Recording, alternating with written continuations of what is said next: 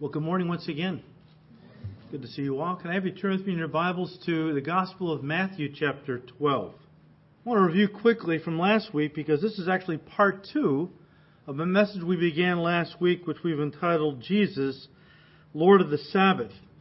And if you've been with us through our Matthew studies, you remember that the first 10 chapters of Matthew's Gospel, Jesus Christ is being presented to the nation as their long-awaited Messiah and King, first through John the Baptist, then through the Lord Jesus himself.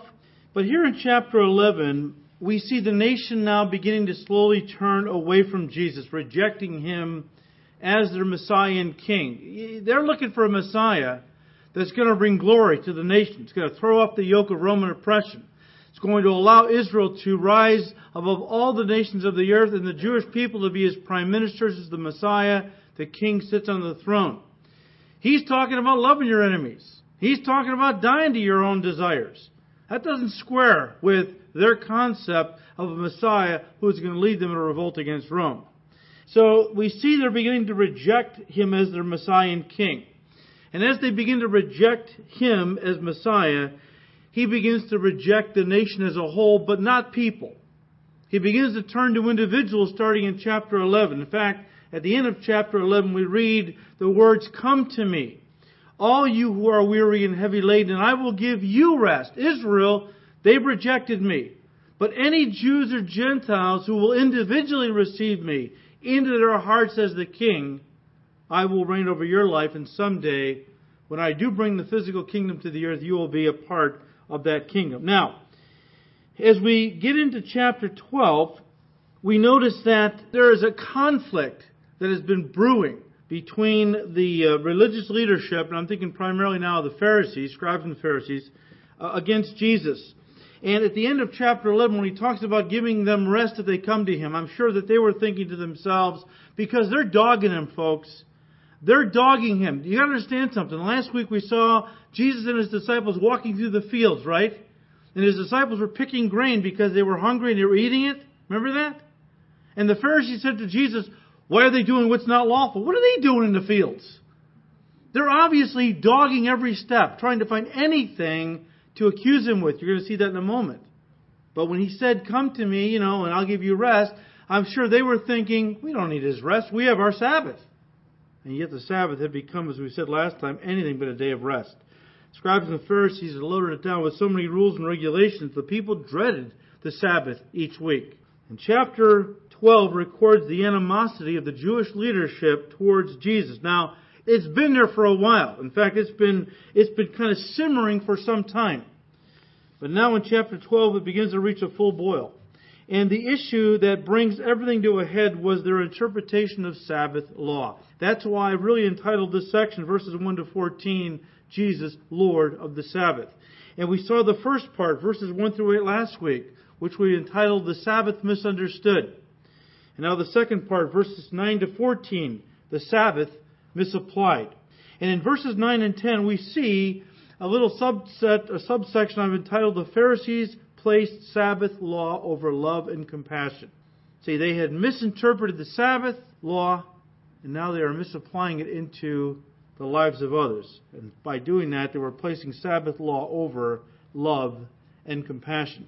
Verses 9 and 10 say, "Now, when he had departed from there, he went into their synagogue. And behold, there was a man who had a withered hand. And they asked him, saying," who asked him? The scribes and Pharisees asked Jesus, right? "Is it lawful to heal on the Sabbath?" That they might accuse him. Now, as we're going to see in a moment, I believe this was a setup. Why do I say that? Because at this point, the Pharisees are dogging Jesus Christ everywhere he goes. I believe they set this whole scenario up at this synagogue. You see, it was the Sabbath. And it was the custom of Jesus on every Sabbath day to go to the nearest synagogue, wherever he was, to worship his Father. So each Sabbath, that's where Jesus could be found all the time, no exceptions, and his enemies knew that. That's how they were able to lay a trap for him. As soon as Jesus came into the synagogue, the first thing he noticed was this man with a withered hand. Luke, who was a doctor, in his gospel tells us that the man was crippled in his left hand. Jerome, who was an early church father, tells us that according to ancient tradition, the man with a withered hand was actually a plasterer, which meant he was a construction worker, a blue-collar guy. All right? Just an average Joe laborer.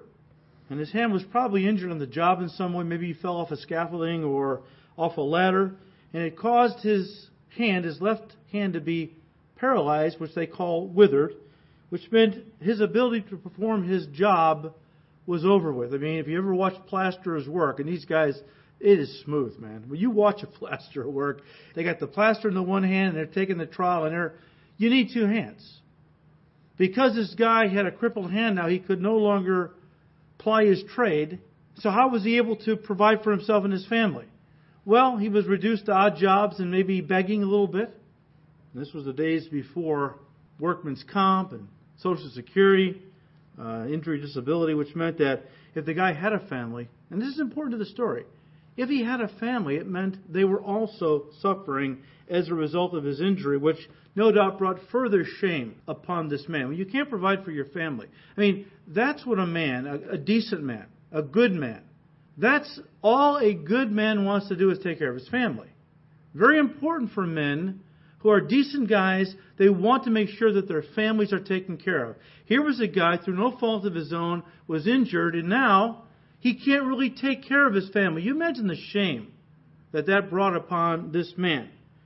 Because one area of his life was messed up, his whole family was suffering. And guys, in that regard, he becomes a spiritual illustration of so many in the church today. People who have one area of their life that is kind of withered.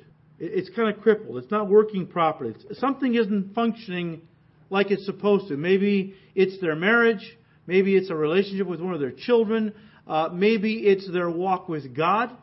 Something isn't functioning properly. It's withered, it's paralyzed, and they know it.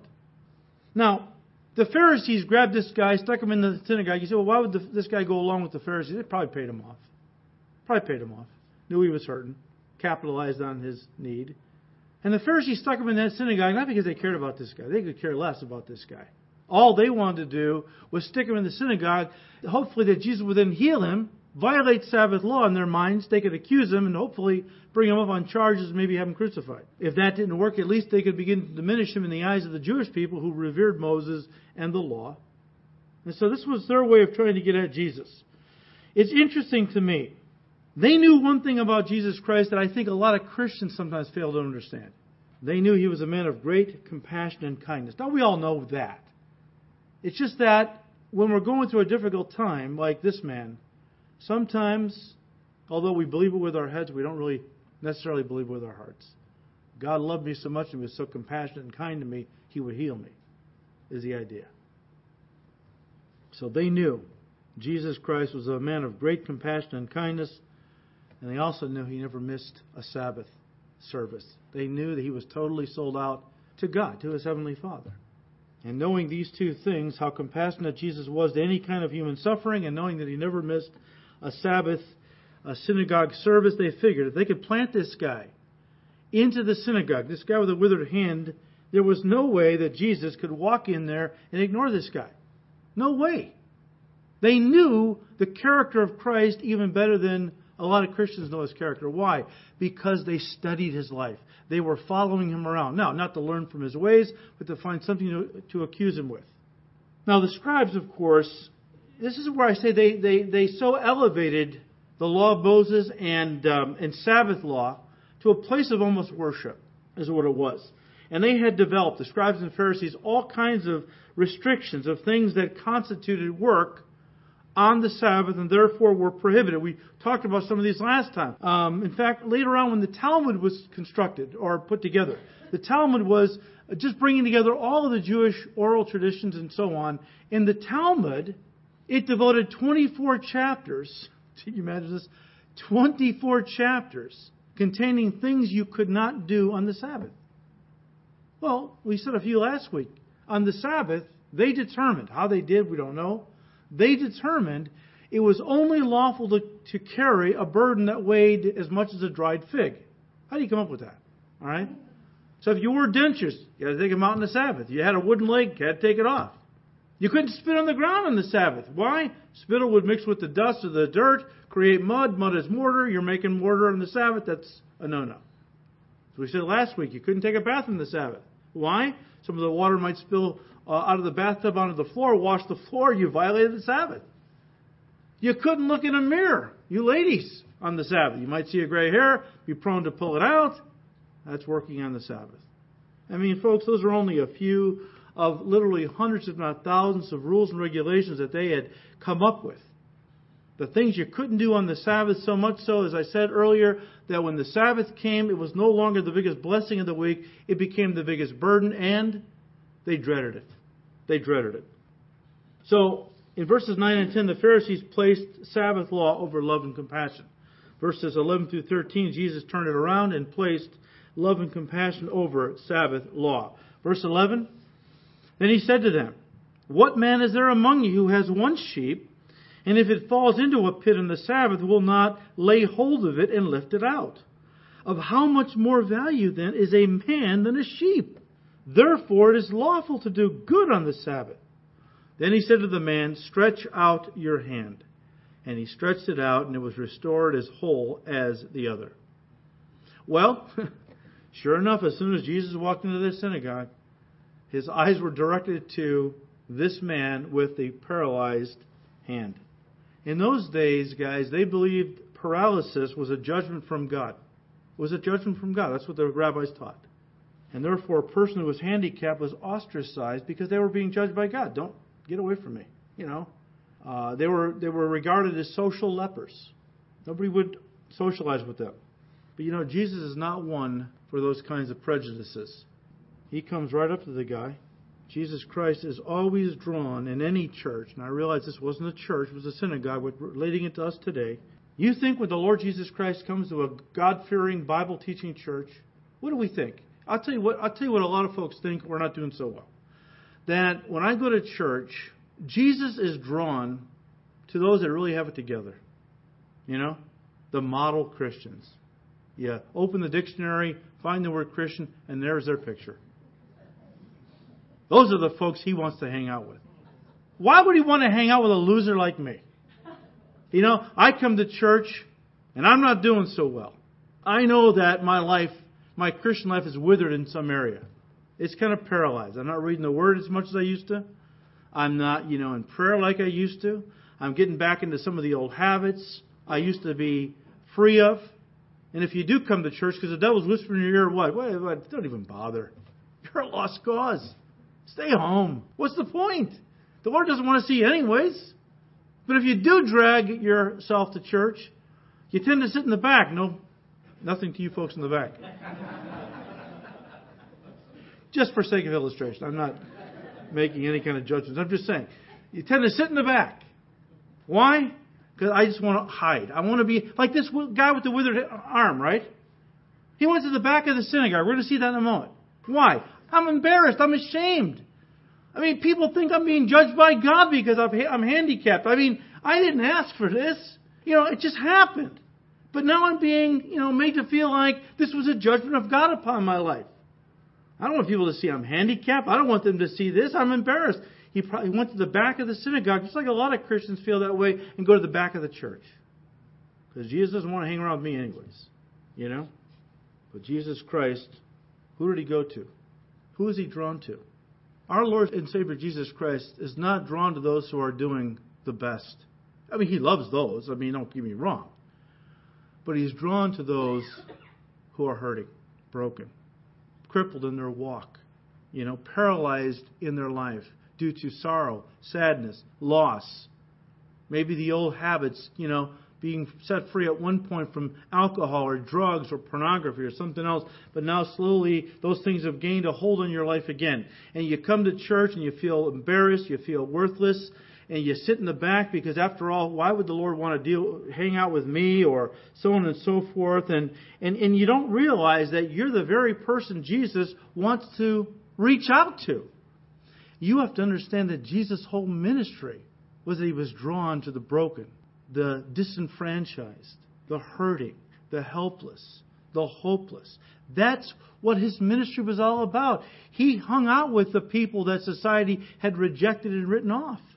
I mean, don't you think now that you're his kid, he's going to want to seek you out even more when you have a problem, when you're hurting, when you feel like your walk is paralyzed or crippled in some way, you're feeling like He doesn't want anything to do with me, and you're the first person He wants to approach. I mean, it's the very nature of the Lord Jesus Christ to seek out those who are hurting the most to minister to. Didn't He call Himself the great physician? I mean, some of you might be physicians. We do have some in the church, but you understand. If you walk into an emergency room and there's two people waiting to be seen, one's got a headache and the other was just involved in a very serious car accident, who's the doctor going to be drawn to first? The person with the greatest need, right? That's how our great physician, the Lord Jesus Christ, He's always drawn to those who have the greatest need. And that's why it's so important to be in church when you're not doing so well. This is a healing place. It should be. As the saints get to know, hey, you're struggling. We want to rally around you. We want to pray with you. And of course, the Lord is there among His people to reach out to you and to minister to you. Don't isolate yourself. Understand, this is where you need to be. This is where the Lord wants to give a healing touch and to strengthen you in those areas that right now you're feeling very weak in. That's how our Lord operates. And so Jesus Christ was drawn to this man. And in verse 13, He said, stretch out your hand. Now, Mark records in his gospel that Jesus first said to the man, step forward.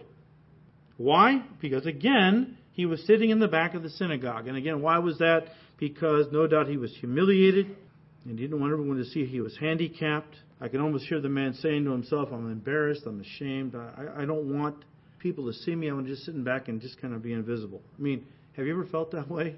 Have you ever been in church surrounded by people and felt so alone? Because you thought what you were going through, nobody else was going through?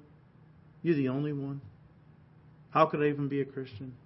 Real Christians don't feel this way. Oh, really? So Jesus tells him, step forward. Now, if you were this guy, you were trying to hide out in the back of the church, what would enter your mind if Jesus looked at you and said, you come up here? Oh, man, I don't want to go up there. I don't want people to see me. What does the Bible say? Humble yourself in the sight of the Lord and He'll do what? He'll lift you up. You know, when you're not doing so well, you want to isolate yourself, right? And if you do come to church, you want to hide out in the back. But you know what you need to do? You need to step forward. You need to let people you can trust know what's going on so they can pray for you. That's how Jesus is saying to you, come, step forward. He wants to minister to you, and He's going to do it through His people. That's why you need to be in church when you're not doing well. Don't let the devil tell you, God doesn't want anything to do with you. Stay home. What's the point? You need to be in church. And you need to step forward and you need to go to people you respect who are mature, Spirit-filled believers and share with them what you're going through so that they can begin to pray for you. And through them, the Lord's healing touch through prayer will be upon your life. So Jesus said, come on up here. And then He said to the man, stretch out your hand. And once again, what do you think was going through this guy's mind? I can almost hear him say, are you kidding me? Stretch out my hand. Are you mocking me? Do you know how many times I've tried to move this hand since that accident and I haven't been able? I've tried. I can't move my hand. He could have just been disgusted and walked away and walked out of that synagogue. But there was something about Jesus' command. He found some kind of a supernatural confidence in the command of Jesus that gave him confidence to try. And as he willed to do the Lord's will and made an effort to move the hand, suddenly God gave him the power to move the hand and healed him on the spot. You know, there's an old saying that goes, God's commandments are God's enablements, right? So often, though, we try a little bit here and there to do something.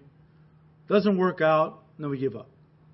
And then when God begins to encourage us through another believer to try again, we want to give excuses. Oh, been there, done that, you know. I tried to do this. I tried to be free of the alcohol or the cigarettes or the drugs or the pornography. I've tried, and I just can't. There's no way. Well, maybe you've tried in the past. That's true, but maybe you've tried in the energy of your own strength and not in the power of God. We've all been there too. I mean, there is trying and then there is trusting. This man was not trying in his own strength. That was gone. His trying was a trying of trust in what Jesus had said. Stretch out your hand.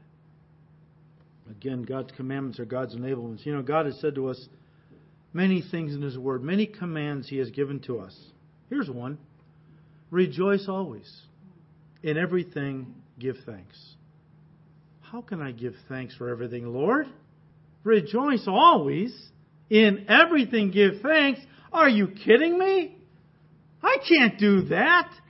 All right. If you want me to do it, then give me the feelings. Give me the feelings and I'll rejoice. God says, you rejoice for what you can't see. And you thank me for what I'm doing, even though you don't understand. And then I'll give you victory. I will give you blessing. And you'll be able to feel as you rejoice and thank me with all confidence. God says, love your enemies. Love my enemies. Lord, are you kidding me? I can't do that. I don't even like my enemies. So, well, Lord, if you give me feelings, I'll love them. No. You love them by serving and helping them, and I'll give you feelings for them. How about this, guys? I can't love my wife. Man, I've tried to love that woman. No way. I can't do it, you know. What does God say in Ephesians 5? Husbands, love your wives. He doesn't say love them if you feel like it. Love them if they're worthy. He says, love your wives. He doesn't say, but first take my 15-week seminar with 32 CDs, 22 videos. It's only $8.95 in the church gift shop. I mean, you know, that's how you're going to... We make everything so complicated, don't we? God says, you love those girls. You love them with my love. You serve them. And all the feelings that used to be there that have gone will come back. And same thing with you gals. Probably many of you are battling various habits. We all do, right? Bad habits that we have battled for years maybe. You talk to people and say, I just can't get victory. I just can't give... That's the problem. I can't get victory. The Bible says in Christ, we already have the victory. In fact, we are more than conquerors through Him. Not through I can't get it, through Him. He got it. He got the victory on Calvary's cross. We are in Him. Therefore, victory isn't something we're pursuing. It's something we have. We just need to appropriate and walk in by faith. That's what Paul said in Romans 6, verse 6.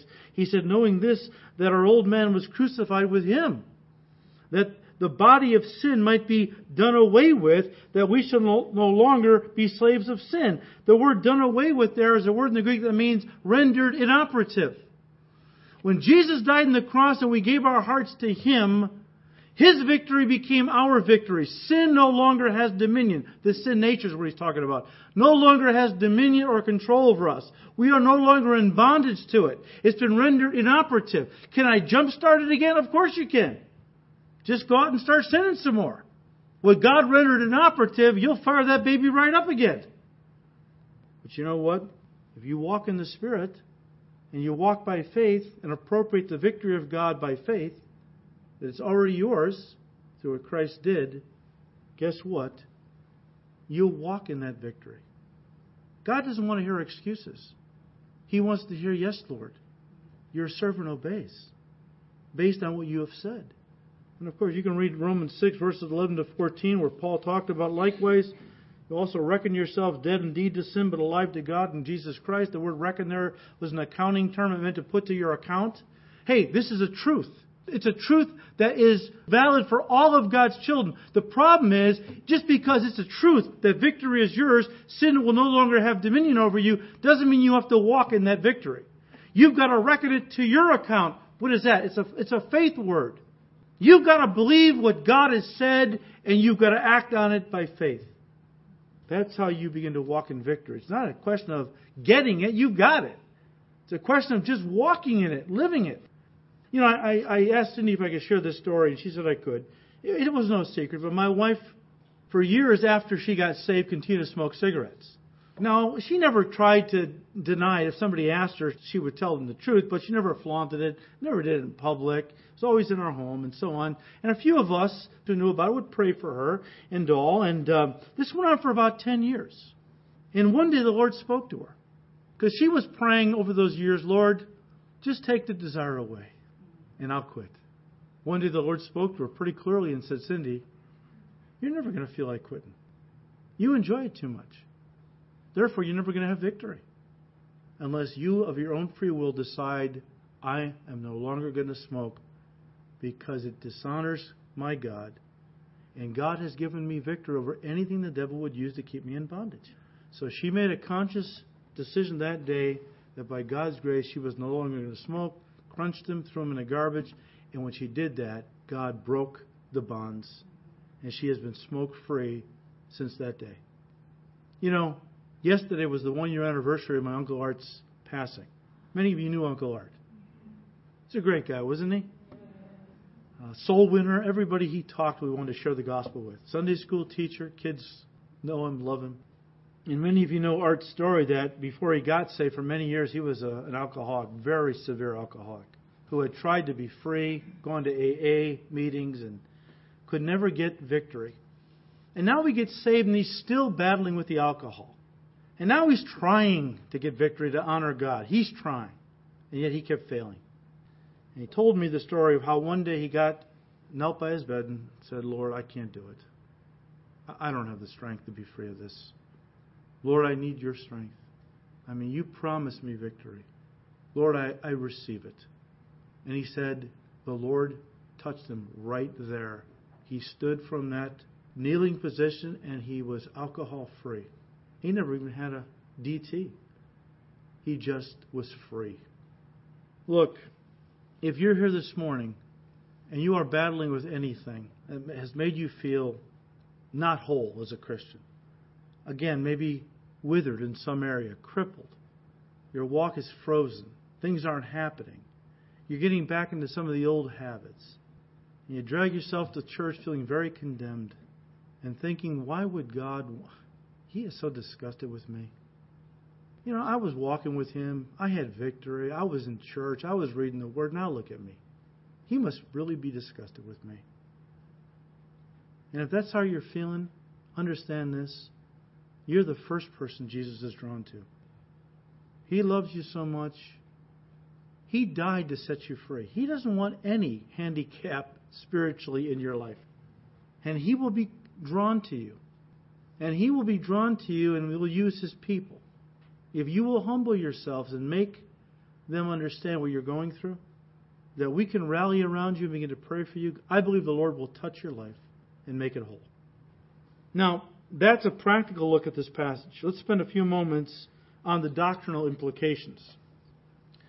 As we said to start this study, in verses 1 through 8, we saw the Pharisees' doctrinal misunderstanding of the Sabbath law, which then led in verses 9 to 13 to a doctrinal misapplication of Sabbath law. Doctrinally, the leadership, scribes and Pharisees, I'm thinking primarily, had come to the conclusion that man was made for the Sabbath. They elevated the Sabbath to a place of worship in their minds. The Sabbath was everything. The Jews were created to live, to honor the Sabbath day. That was how they thought. So men were made for the Sabbath. That was their interpretation of Sabbath law. Jesus, though, corrected them in Mark 2:27 by saying to them just the opposite. He said the Sabbath was made for man, not man for the Sabbath. It was supposed to be a blessing. Give your body some time to rest. Give you time to spend time with God. You're out in the fields all week. You're farming. It's hard work. You need to rest a little bit. And you need to spend that time just worshiping me. But the Pharisees turned it around and made the Sabbath an object of worship. They elevated it above human need and suffering. And it led them to a very cold and uncompassionate application of Sabbath law. Turn to Luke 13. I'll give you an example. We're seeing one example here. Matthew 12. Turn to Luke 13 once.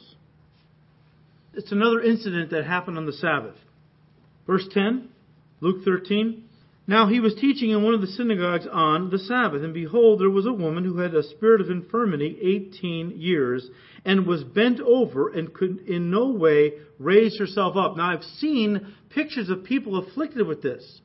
They are bent over at the waist, where their heads are hanging down, their feet, hands can touch their feet, but they're bent over. They can't straighten up. This was a demonic thing. But when Jesus saw her there in the synagogue on the Sabbath, He called her to Him. Again, He's calling people to Him. He wants to touch. And said to her, "Woman, you are loosed from your infirmity." And He laid His hands on her, and immediately she was made straight and glorified God. But the ruler, get this, the ruler of the synagogue answered with indignation, because Jesus had healed on the Sabbath, and said to the crowd, "There are 6 days on which men ought to work. Therefore come and be healed on them, and not on the Sabbath day." Oh, how pious. Standing for truth, so he thought. The Lord Jesus answered and said to him, "Hypocrite." Well, that's not good. That's never good when the Lord says that to you. All right? Here you're thinking you're standing up for righteousness' sake. You're being a real, person of conviction. And here the Lord says, "You hypocrite. Does not each one of you on the Sabbath loose his ox or donkey from the stall and lead it away to water it? So ought not this woman, being a daughter of Abraham, whom Satan has bound, think of it, for 18 years be loosed from this bond on the Sabbath?" And when he had said these things, all his adversaries were put to shame, and all the multitude rejoiced for all the glorious things that were done by him. Well, Jesus uses the same logic in our passage this morning. He said in verse 11, "Then he said to them, What man is there among you who has one sheep, and if it falls into the pit on the Sabbath, will not lay hold of it and lift it out? Of how much more value then is a man than a sheep? Therefore it is lawful." It's always lawful to do good on the Sabbath, is what he's saying. The Pharisees, like a lot of people today in our culture, listen, the Pharisees treated animals back then with more kindness and compassion than they did people made in the image of God. It's no different today. That indicates a warped society. That's a sick society. When society begins to look at animals as more important than people, you got problems. Just like our society today. I told you this story years ago. I was out driving around somewhere doing something, and I pulled up behind a car. And I like to look at, if there's a bumper sticker or two on the car, I like to read them, because you can learn a lot about people from their bumper stickers. So this gal had 2 bumper stickers on her bumper. The one read, "Save the whales." The other one read, "Keep abortion legal." And I thought, man, that sums it up right there. That is the mindset today. Save the whales, but kill the kids. How twisted and sick is that? Where have we gone as a society? There are certain insects in certain places in this country where if you stepped on them and somebody saw you, they could report you and you'd receive a $2,500 fine for stepping on an insect. You want to kill a child in its mother's womb? The state will pay you to do that. That's sick. Animals have become more important than people. Well, I think this is one of the tragic outworkings of the Hindu theology, which leads to a disregard for human need, even elevating animals and even insects above humans. In Hinduism, as we've already talked about in prior studies, a beggar is not given food. Why? Well, that's going to interfere with him working off that karma. You see, in a prior life, he must have been selfish and stingy, and he wouldn't help the poor. And now he's come back as a beggar.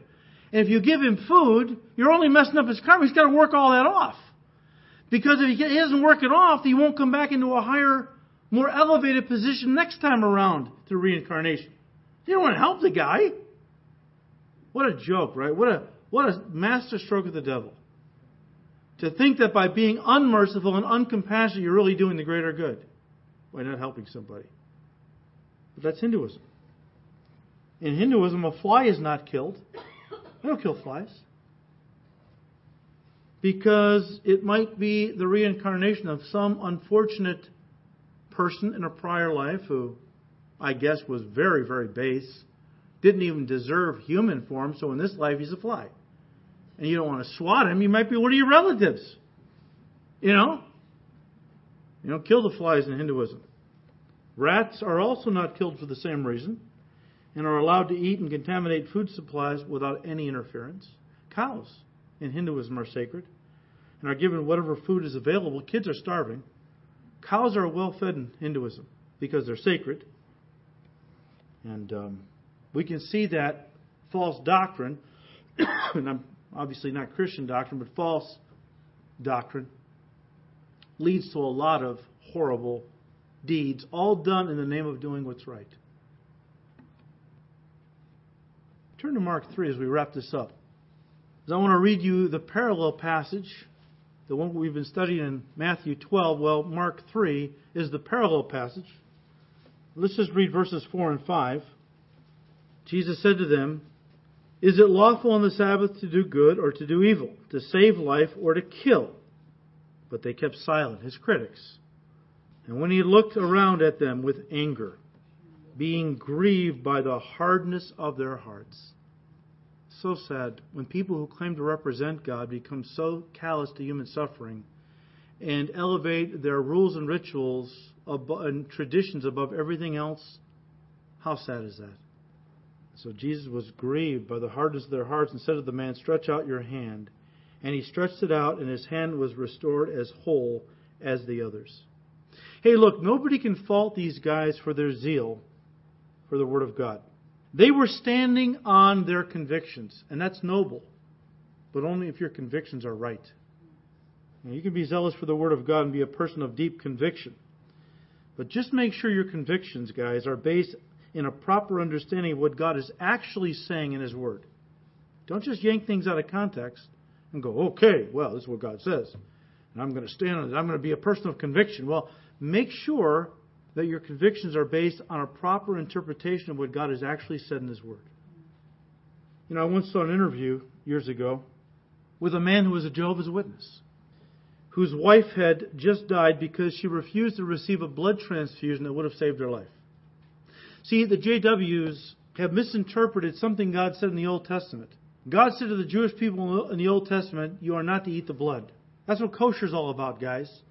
You kill the animal, you hang it upside down, slit its throat, and drain the blood out, and then the rabbi blesses it. That's what kosher means. The animal has been properly bled and then blessed. And because God said to the Jewish people in the Old Testament, "You shall not eat the blood," they interpret that today as you can't have a blood transfusion. So this woman could have been saved. She was a mother of several children. But because she was standing on her convictions, she refused to take the blood transfusion, and she died. And as the husband is being interviewed, he's being interviewed with pride because his wife stood for what she believed. Well, great. People of conviction I respect. Don't misunderstand what I'm about to say. I can respect the convictions of a Muslim who straps a bomb belt onto themselves and then detonates it in a public market. I don't agree with that. I'm not praising the action. You can't deny the conviction, how can you? Nobody can say that they don't really believe what they say they believe. But again, convictions can be misguided if they're not based on truth. Of course, Islam is a lie that the devil has foisted on so many human beings. Years ago, I remember watching the movie Chariots of Fire. Many of you watched that movie, which was about a young Olympian named Eric Liddell. Now, there was another main character in the story, but Eric Liddell was one of the main guys. Eric Liddell was born in China, by the way, to missionary parents. So his family was very devout Christians, all right? And in the race, you see how Eric was a very gifted runner. In fact, he eventually made the Olympic team, and his event was the 100-meter dash. And when he got to the Olympics, when he found out that they had scheduled the race on Sunday, which in his mind was the Sabbath, he refused to run in that race. Now, you can rent the movie and find out what happened. But here's the thing. As we said last week, the Sabbath was given to the Jewish people as a sign of the Mosaic covenant. We are not under the law. There's a lot of godly Christians who think that the church has replaced Israel. Therefore, Israel's Sabbath on Saturday has been replaced with the Christian Sabbath on Sunday. I don't agree with that. We are not under the law. For us, every day is a day of rest. We rest every day in the finished work of Christ. Every day is a day of worship, right, as Christians. But Eric was a man of conviction. And I know that God will honor those who want to honor Him and obey Him, and are people of conviction who will stand on principle, even if their theology is not completely accurate in that area. Eric's, I don't believe it was, but he was a man of conviction. I respect that. And God does honor that. But look, I always feel that it's always better to make sure your convictions are based on a proper understanding of what God has actually said, right? And we're talking about the noble. Let's talk about those who interpret God's Word for less than noble reasons. I mean, this would include especially the foolish interpretations like those who say, well, I'm saved by grace. Doesn't matter how I live. In fact, Paul said that by my sin, God's grace is manifested and He is glorified. Therefore, why don't we sin all the more that grace may abound? Now, Paul dealt with that lunacy, didn't he? In his epistles, Romans and others, right? What kind of lunacy says, well, if by my sin God was able to show me grace and that glorified His name, the more I sin, the more grace God displays, the more glory He gets. I think Jesus would say around that point, get thee behind me, Satan. So that's ridiculous. Or how about this one today? Or we're hearing a lot of today. God is love. Would anyone deny in this room that God is love? God is love, right? That's the truth. But then they interpret it or they work it out in their lives by saying, and since God is love, He would never send anyone to hell.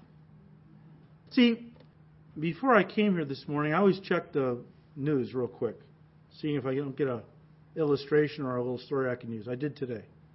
Because there is a movie coming out soon by an author, by a guy who wrote the story, claiming that since God is love, He would never send anyone to a place of eternal torment like hell.